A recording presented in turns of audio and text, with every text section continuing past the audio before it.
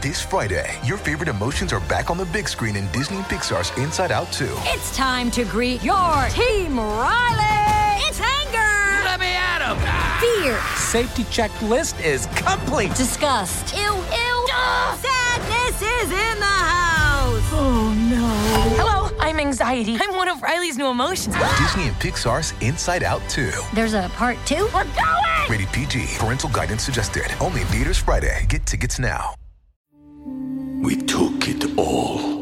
We brought them to our land. An endless night, ember hot and icy cold. The rage of the earth. We made this curse. Carved it in the blood on our backs. We did not see. We could not, but she did. And in the end... What will I become? Senua's Saga. Hellblade 2. Play it now with Game Pass.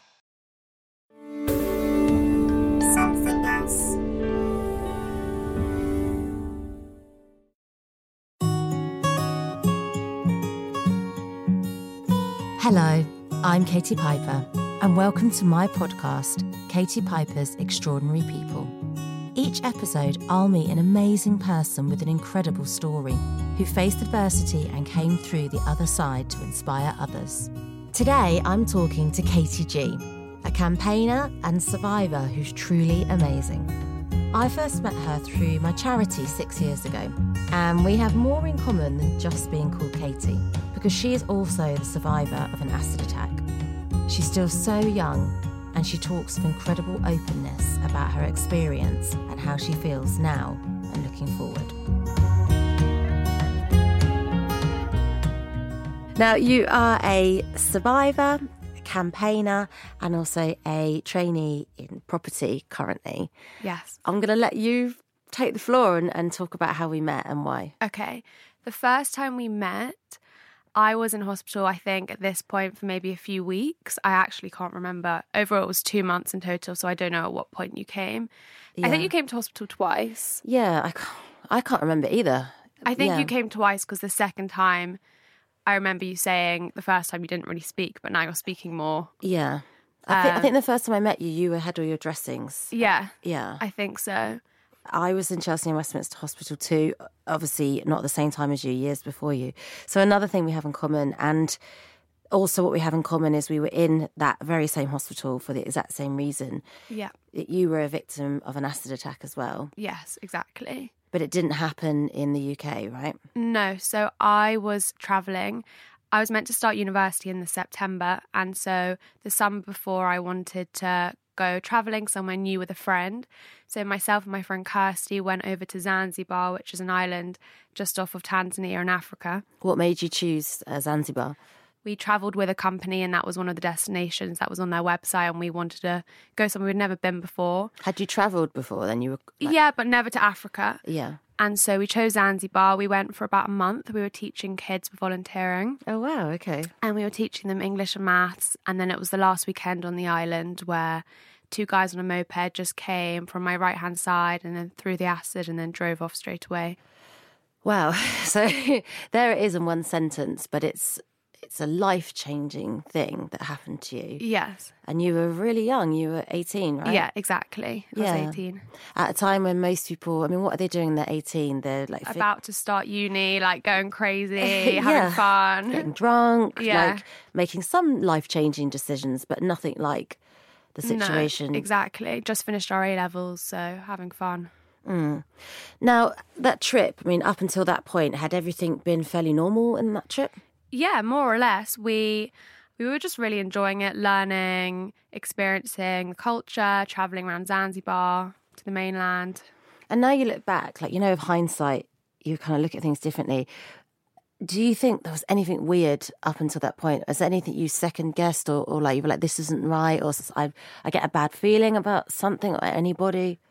Before we went, we were warned just to be careful in terms of there have been a few muggings on the island, or they might see us as white, which means they might assume that maybe we have some money or travelling around the island. So in terms of safety in that way, we were told to just be careful. But we never really felt too much at danger. There were a few times where maybe we felt a bit uneasy, but if we were walking back late at night to the volunteer house, anywhere you might feel a bit uneasy. So there was nothing that really stood out. There were like a few occasions maybe, but nothing that warranted any type of argument, attack, anything along those lines. And that's quite a normal, when you travel to certain parts of the world, different continents, like people tell you those kind of warnings anyway, don't Even they? in Europe, anywhere in London. you might. Yeah, in London, yeah. Yeah, so, exactly. So nothing strange. So like, obviously I know myself, like this kind of attack is like so quick. Yeah. There's no kind of predicting it or, you know. Did you know what had happened to you? I did, and I don't know how I knew, but within seconds, I was like, I thought to myself, okay, this is definitely acid. Like, not that I ever knew what it would have felt like, but you just know, your instincts kick in. And like, I looked at Kirsty straight away and I saw that she like kind of looked okay. So the first thing I did was wipe my eyes with my jumper and tried to read the number plate and then ran straight to the bathroom. But I just knew straight away. Did you know straight away? Yeah, You I just did. know, because you're not Yeah. stupid, you just know. Yeah, and what an amazing survival instinct. You looked at the number plate. Like, I despite know. being like blinded, you still had that thought in your head to look at the number plate. I know, it's a bit crazy. Yeah. Did you remember it? I remembered like one letter. I think it had an R and an X in it.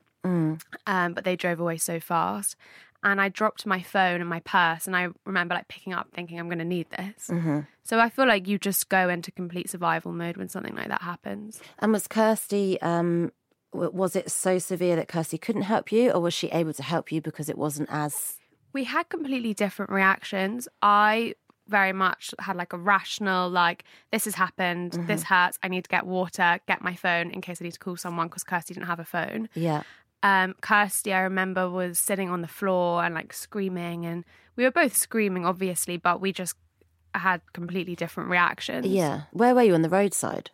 Yeah, so we were on the outskirts of Stone Town and the road was on our right hand side. It was a very thin road. I don't know if a car could fit down it, but it was definitely a road. Was it daylight or dark? Sunset, so it was the last day of Ramadan. And so that's why the streets are quite quiet. Everyone was inside praying, so the sun was about to go down. And had the people on the bike, did they cover their appearance, or could you see... No, we saw them. Do you still remember their faces now? I like to think I remember the guy on the back's face, but who knows? I've probably like pictured him so many times in my head that I've changed what he looks like. Yeah. I would like to think I would remember, but I mean, I have no idea. Yeah, okay. So how did you, from that moment of the attack and being down that narrow road, how did you get to some kind of aid or help? So there was a restaurant about 2 minutes down the road that we had eaten at a few times, and I knew where we were, obviously. We had been there for a month, so I ran straight to the bathroom of that restaurant, and because we were next to the sea, it was kind of like one of those bathroom showers where there's showers in a bathroom. So I remember I just ran in, turned on every single tap in panic. Thinking. Yeah. And then I like got completely undressed. And then I just started screaming for help. Yeah. And then I was like washing myself with tap water, and it was coming out really slowly. So I would walk to the showers, get all the water, and then walk over to the tap, and and then screaming in between. And what about the pain level at this point? It was excruciating. I remember for the first like 5 seconds, it didn't really feel like a burning pain. And then it comes in a rush. That's what I had anyway. It just started building up more and more. So for the first few seconds, it felt like hot coffee or something. And then it just gets more intense. And that's when you know, okay, this isn't. And like visually, like for the public, when you see that, it sounds weird. You just look like a crazy person screaming, because it doesn't look like when someone's on fire. Yeah, exactly. It's really an underwhelming look at first. Yeah.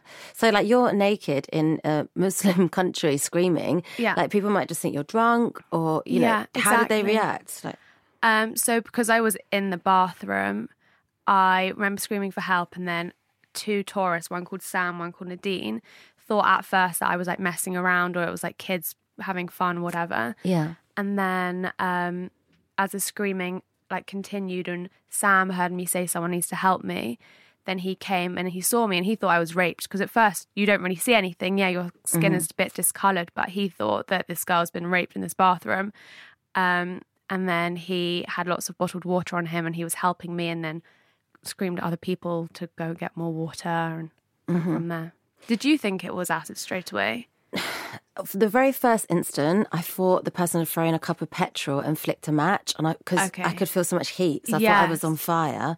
And then after my eyesight started to go, I knew exactly what it was. Yeah. So it's all like in like little, like it feels like ages, but it's little seconds, isn't it? Yeah, exactly. So yeah, I feel like you are in slow motion a bit. You just remember each sequence of what happens. Yeah. So from that shower, did you get taken to a local hospital?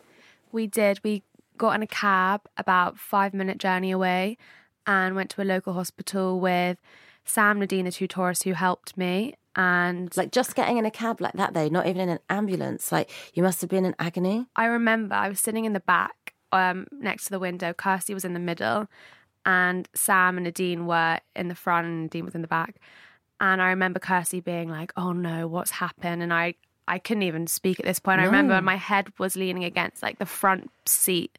And I just remember thinking like, I actually can't even respond right now. You're just in so much pain. And I didn't think it was ever going to go. And you've had no morphine? Yeah, nothing. And like not even enough water probably. And I didn't know what was happening. Kirsty didn't have a phone. And it was just horrible.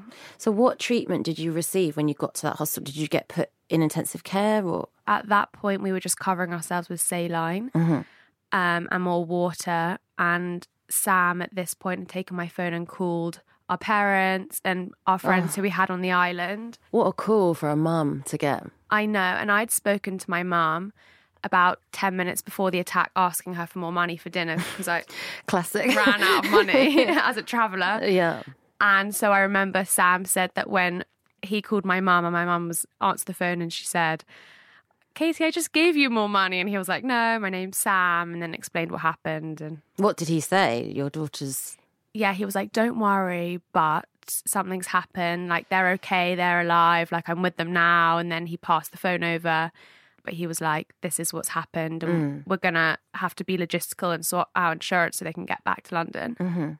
And how many days were you in the Zanzibar hospital? I would say from the attack to the point we got to Chelsea and Westminster Hospital was about 24, 26 hours. How did you fly home with the injuries? Like, did you have any other treatment other than like water there? Or what did they do? Just cover you in dressings and fly you home? So from the first hospital, they ran out of saline. So from there, we went to a local hotel and stood under the shower for about 5 to 6 hours. And then Sam, who was a saint, arranged us to get on an aeroplane and fly over to the mainland of Tanzania. From there, we stayed in a hospital for, 12 hours, whatever it was.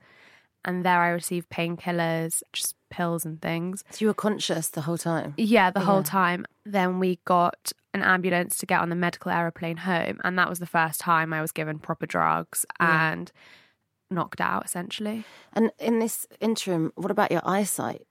My eyes were fine. I was just lucky I blinked at just the completely right time. I've had skin grafts on my eyelids, but I was just lucky in the sense that I blinked at the right time. So my eyesight wasn't affected, thank God. Yeah, but I guess at that time you had no idea what the injuries were. Had you looked in the mirror in Zanzibar? Yeah, I looked in the mirror. I saw myself most of the way through. So there was a mirror in the first bathroom, and then I hadn't looked at myself up until... we got off the aeroplane at one stop, and that's when I saw myself properly. What was that like? So swollen. And Kirsty, I remember I turned to her and she just said, like, stop looking. And I was like in a wheelchair at this point, so it was really hard for me to get up because my whole leg had been burnt. Yeah. It was so swollen, like completely 2 times the size of my normal face. And when you were leaving Zanzibar, obviously it was all about you need to get back, you need to get medical treatment. Was there any discussion about where is this guy? Who is he? Are you going to go find him?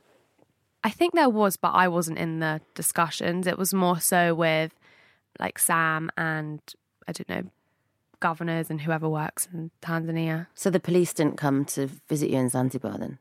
No, they didn't. I think one policeman came to the second hospital, and then from there we wrote, what's it called? Oh, like a witness statement? Yeah, exactly. Okay. So then you leave on the plane and then you land in Heathrow? No, Northolt. And then there were 2 ambulances on the runway where we just got into straight away. Wow. And then straight to Chelsea and Westminster. Okay. Well, how are you feeling? At this point, I had spoken to my mum quite a lot, and I remember saying to her, just make sure it's a really good hospital because it's going to be bad. And my mum was just like, don't even worry about it. We'll sort out the treatment. We'll get you back home. Did your mum know how severe it was at that point? Or do you think your mum didn't know the full picture? Or? I don't think she really understood the full picture. I had sent her one picture because our insurance company wouldn't get us a medical aeroplane until they knew the extent of the damage. So I had to send a picture of my neck to say I couldn't go on a commercial flight. Well, imagine the infection and stuff. I know, exactly. I couldn't, there was no way I could sit on a commercial flight, swap over, stay in Dubai for an hour. There was just no way it could happen. Also, I was like unconscious the whole aeroplane. There was just no way I could be conscious for that amount of time. How did you feel on the admission to Chelsea? I was so relieved. I thought, okay, now this could be sorted. I'm in the hands of professionals. Surely they'll figure it out. And it was a long stay. It was 2 months, wasn't it? Yeah, exactly. Which, you know, like some people might think, oh, some people stay in hospital longer, but 2 months bedridden, like your whole normal life outside is all your friends' lives are just carrying on. And you're young and you're used to being independent. Exactly. And it's not 2 months. I'm sure it's different for everyone, but it's not 2 months where you're just sitting at your bedside doing nothing. For me, I was having skin grafts and having skin removed, and you're in surgery every other day. And it's just the pain. And it was 30% of your body, wasn't it? Yeah, exactly. So it's a large burn.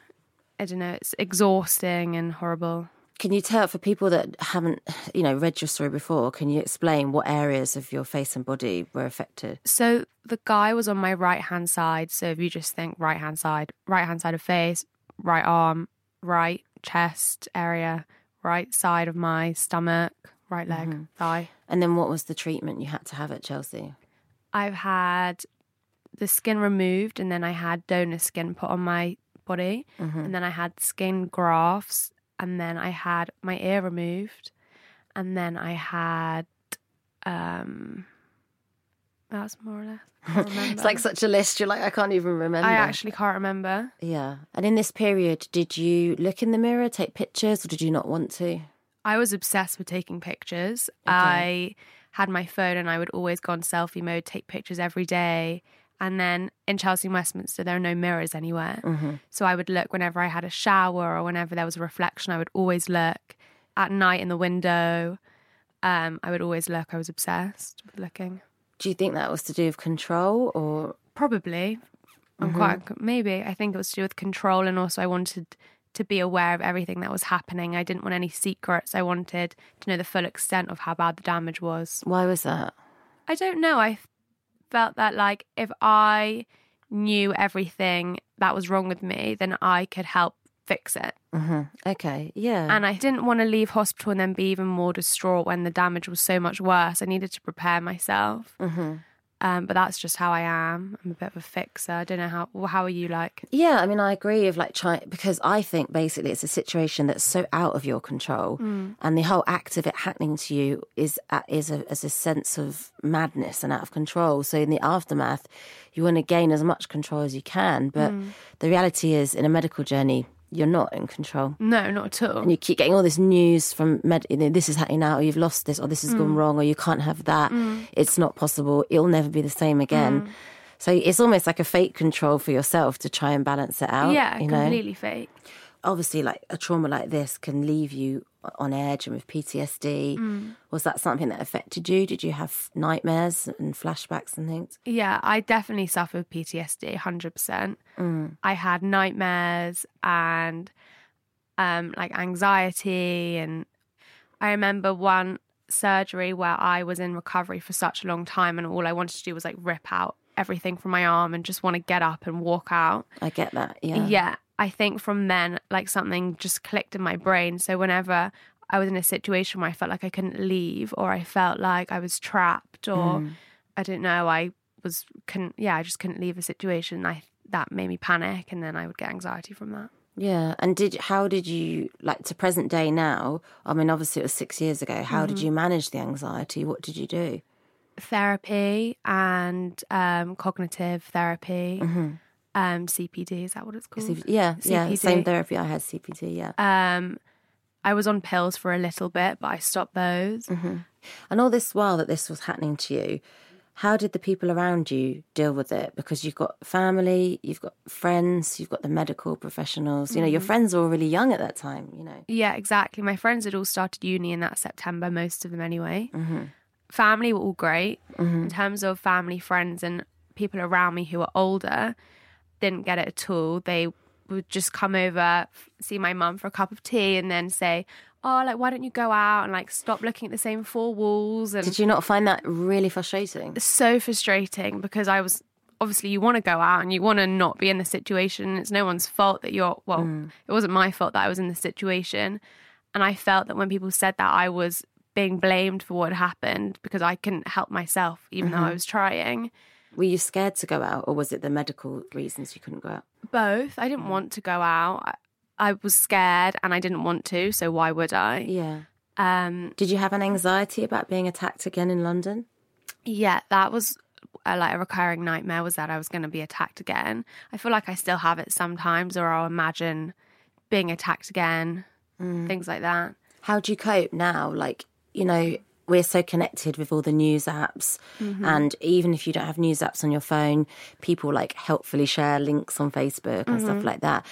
And, you know, there was a while when the media were like, oh, acid attacks are on the rise, violent crimes on the rise in London. How does that make you feel when things like that get pushed your way and you hear those stories?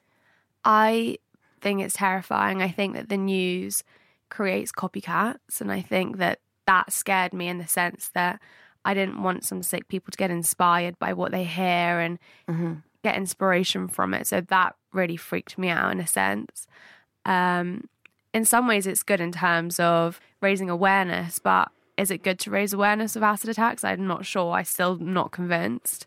So now you're 23, right? Yes. So, I mean, from 18, how many years was your life on hold? Because recovery, all you do is recover. You can't work. You can't do normal stuff for a while, can you? No, not at all.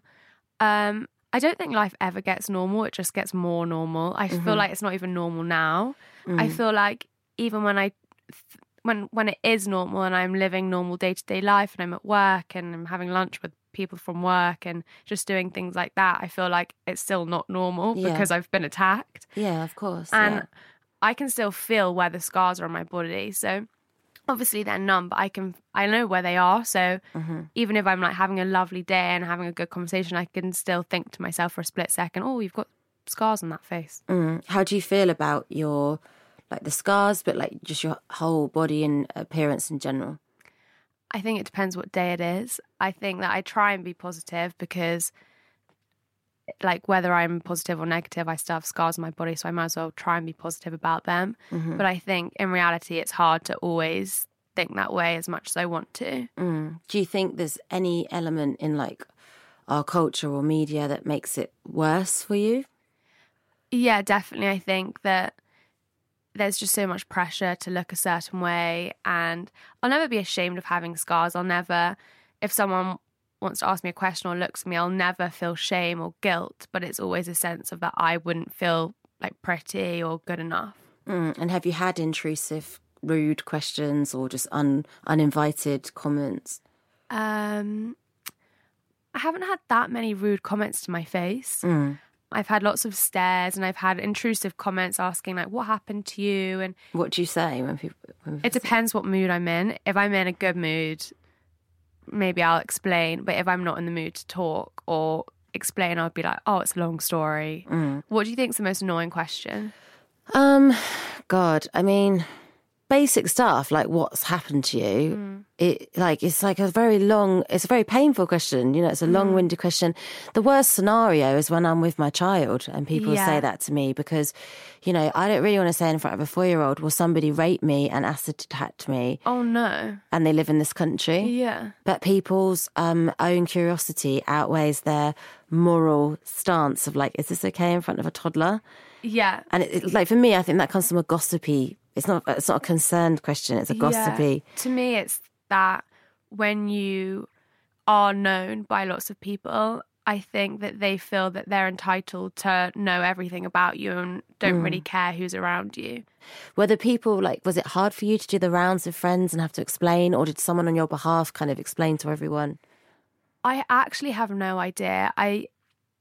I have no idea where it started, but my friends knew as soon as I landed in the UK. Okay. So whether that was one friend told one friend, also it was on the news. Yeah. I remember it was a big story in the news. I at the time. remember I had a few friends who found out from the news, and I think just people talk. We took it all. We brought them to our land. An endless night, ember hot and icy cold. The rage of the earth. We made this curse.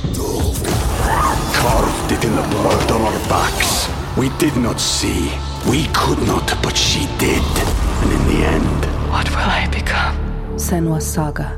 Hellblade 2. Play it now with Game Pass. This is the story of the one.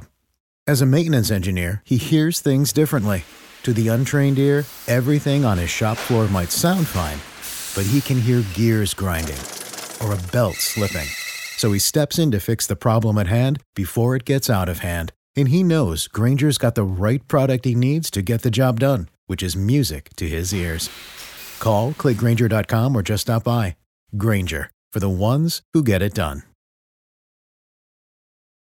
And do you have like closure, or because you didn't get any justice? Is that right? No, he was never found. And was there attempts, was there like a manhunt to find him? There was an identity parade, but I didn't go. Kirsty went to the identity parade. It was in Zanzibar. How comes you didn't go?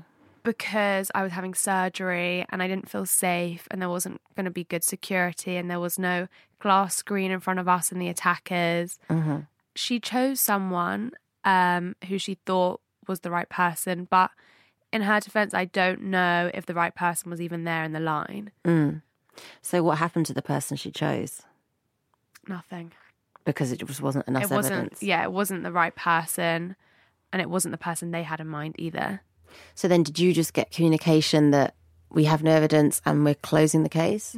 It's an open case, but it's a dead case, essentially. So Scotland Yard came over many times and said, we'll still try and do everything we can if something else comes up, but at the moment, there's not much else we can do.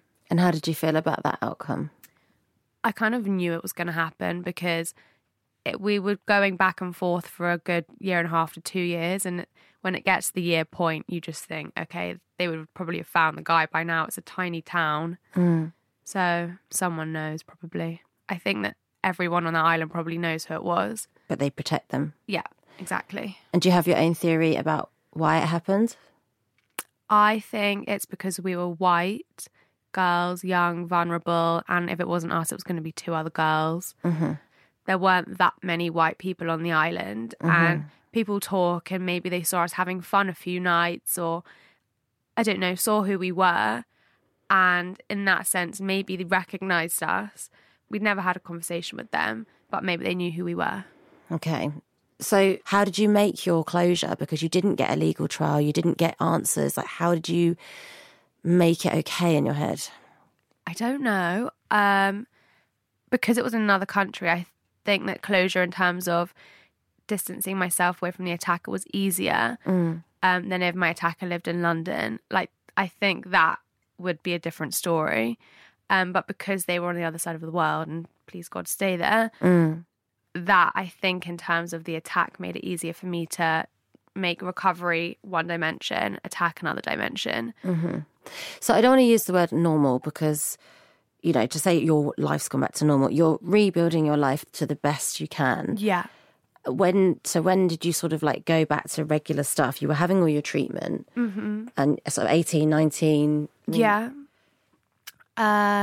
I enrolled in university the year after, worked from home for the first few years, then finished my degree and applied for jobs as that was finishing. So last year. Okay, so that, I mean, that's like, this is pretty amazing, right? You went to uni, you lived away from home? Yeah. Yeah, so you're in Nottingham Uni. Exactly. I was lucky, I had friends who were there, and so I had a house to live in with a bunch of girls I knew, essentially. Okay. But in terms of new people, obviously, when you're out and meeting new people and everything. Yeah, that's hard. People talk, yeah. Yeah. But do you think it was good for you to like go off and do your thing?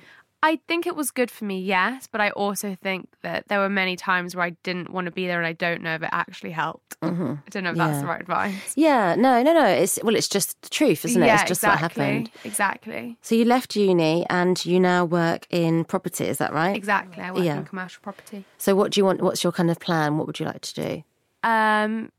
I just want to work hard. I'm doing a master's at the same time. So you haven't let this stop you and take you off the direction you wanted to go in? No, I wouldn't let. I'm too much of a control freak.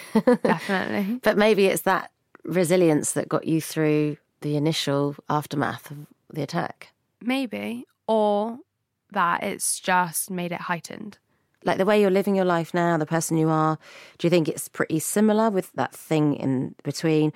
Or do you think you're a different person because of what happened? I think I'm different. I don't know what I would have been like otherwise, but I definitely think I'm like very observant, quite paranoid in terms of like who's around me, where I am I safe here? When I'm on the tube looking around, I hate listening to music on the tube and people think I'm mad, but I just like to be aware of everything I'm doing. Mm-hmm. I don't know, I am definitely more resilient, I think. And you said you do feel like a different person. So do you separate the two worlds of like you pre and you post? Like, do you feel like it's been two different people and two different lives? Yeah, I really do. Do you? Yeah, I compare it to like a bereavement. I feel like the person before is no longer here. Yeah, I agree. Which is like some negative, some positive, you know, it's just sort of sad. Do you live with sadness, do you think? I don't... I have moments of sadness, definitely. I don't think I'm sad or a sad person, but there are definitely moments where it's a really sad situation. Mm-hmm. Sad because you didn't deserve it? Sad because... Because no one deserves it, and there were so many moments of sadness over the recovery period that's just so unbearable. So it's just sad that it happened, and I think it's sad if I'm like looking in a mirror and I feel really ugly. Like, that's sad, and like it's just small moments like that. Even if I put some makeup on, feel a bit better and still go out, it's still sadness, I think. But there have been some amazing moments in terms of, so if anyone followed you on Instagram, what's your Instagram handle? KTJG. So they will see you are very proud and you are very truthful. You post pictures of yourself in a bikini showing your burns. Mm-hmm. You don't Photoshop yourself. Like, you are honest and I would say really confident online. Yeah, which is really positive. I mean, tell us about the hashtag campaign. So I only started like talking really about what happened besides family and friends maybe last summer. So less than a year ago. And then from then I wrote an article, and one of the titles was just not very nice. It was describing me as like horribly disfigured and some other things. And so from then I posted it on Instagram and then started a campaign called Setting the Standard, essentially for people to post a picture of anything that they thought wasn't good enough, didn't fit into society or the media's ideal of normal, pretty, perfection, anything, and take a picture of something that they felt wasn't good enough, and then tag all their friends to do the same. So there were people posting pictures, anything from no makeup to scars, cellulite, spots, anything. That's brilliant. That's really, really good. And like in a world of Instagram where we see so many things that are toxic and not positive, like that's such a great thing to see on your feed. Like, you must have felt a sense of achievement. Like, yeah, I was really proud that I did it, because also I didn't start like a new page. All my followers, like were all my friends and family. They saw what I was doing. So I was like, I just had to own it. Yeah. Kind of thing. Do you think that was good for you? Yeah, definitely. I'm so happy that I did it. I mean, amazing things have happened because you have, been strong enough to talk about it. You've done your campaign. You know, I think you've written for Grazia, haven't you? Yeah, I mean, that's pretty good. You're like 23 and you've written in Grazia. Like, that's pretty cool, right? Yeah, I've done some good articles. Yeah, and you can write really well. Like, you're a really intelligent young woman. Like, you have done some things that, did you think you wouldn't be doing these things at this stage in your life? Yeah, there are definitely things that I wouldn't have done otherwise.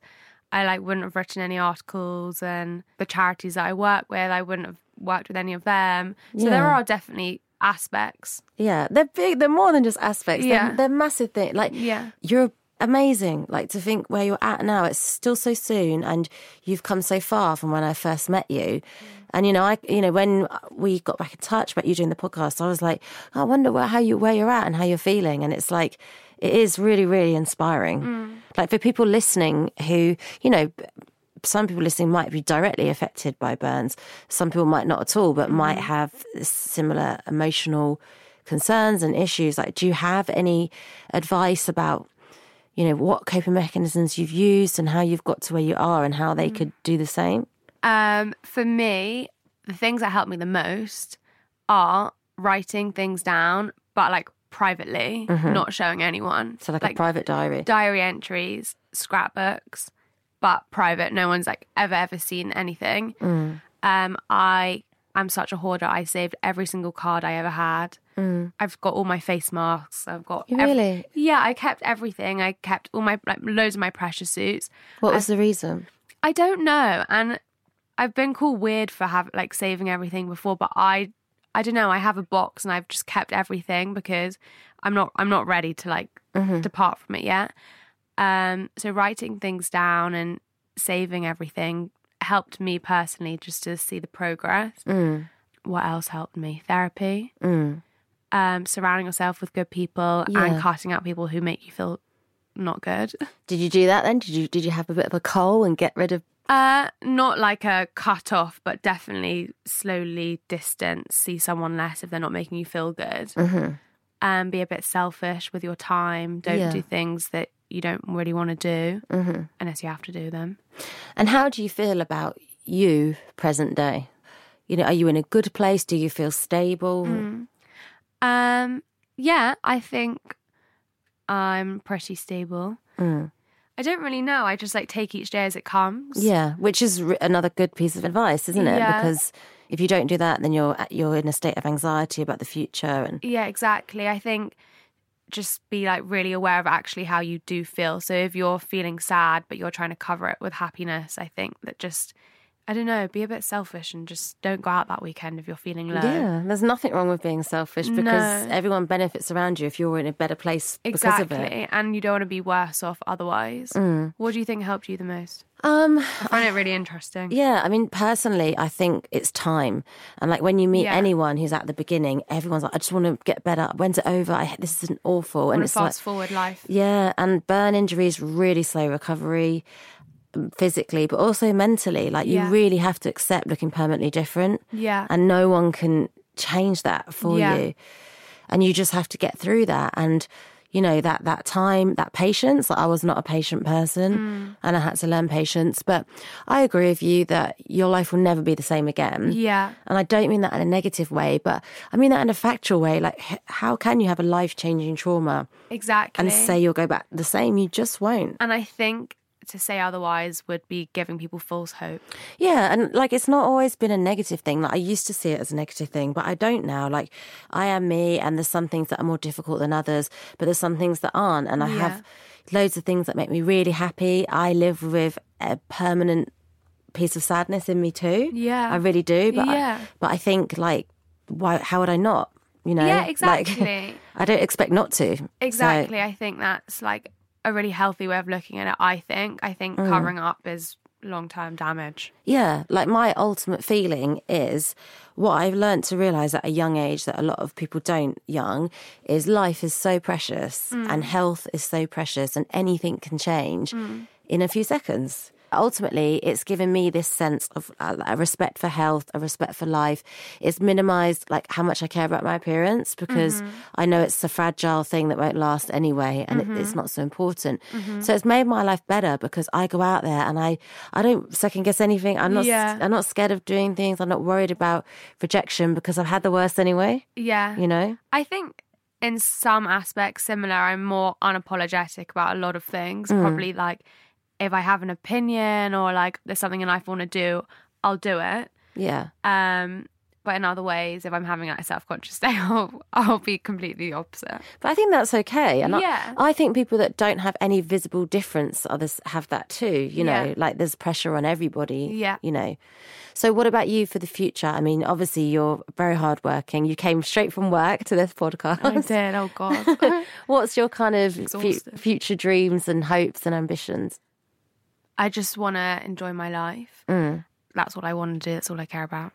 And obviously you saying that means you believe you can enjoy life after burns, after trauma. Yeah, well, I think that whether I like it or not, it's happened, so I might as well enjoy life with being burnt than not enjoy life with being burnt.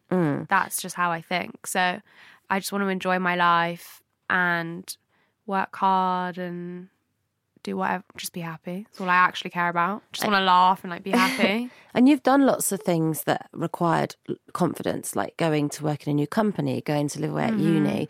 So you obviously are a confident person in a time that's your confidence took a major hit. Yeah. Anyone that's listening who's struggling to get the confidence to do new things, venture out, what advice would you give them?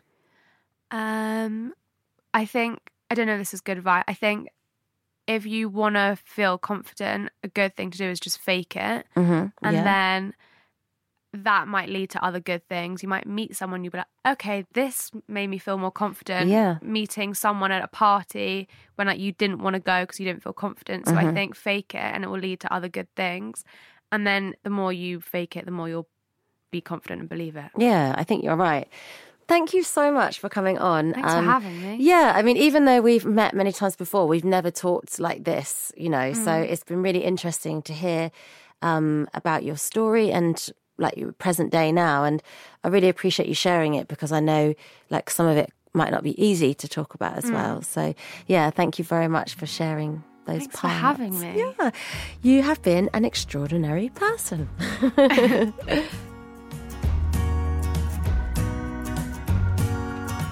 Thanks for listening to Katie Piper's Extraordinary People. If you haven't already, please subscribe wherever you get your podcasts. If you enjoyed this, please help us spread the word. Rate and review the show where you got this, or share on socials.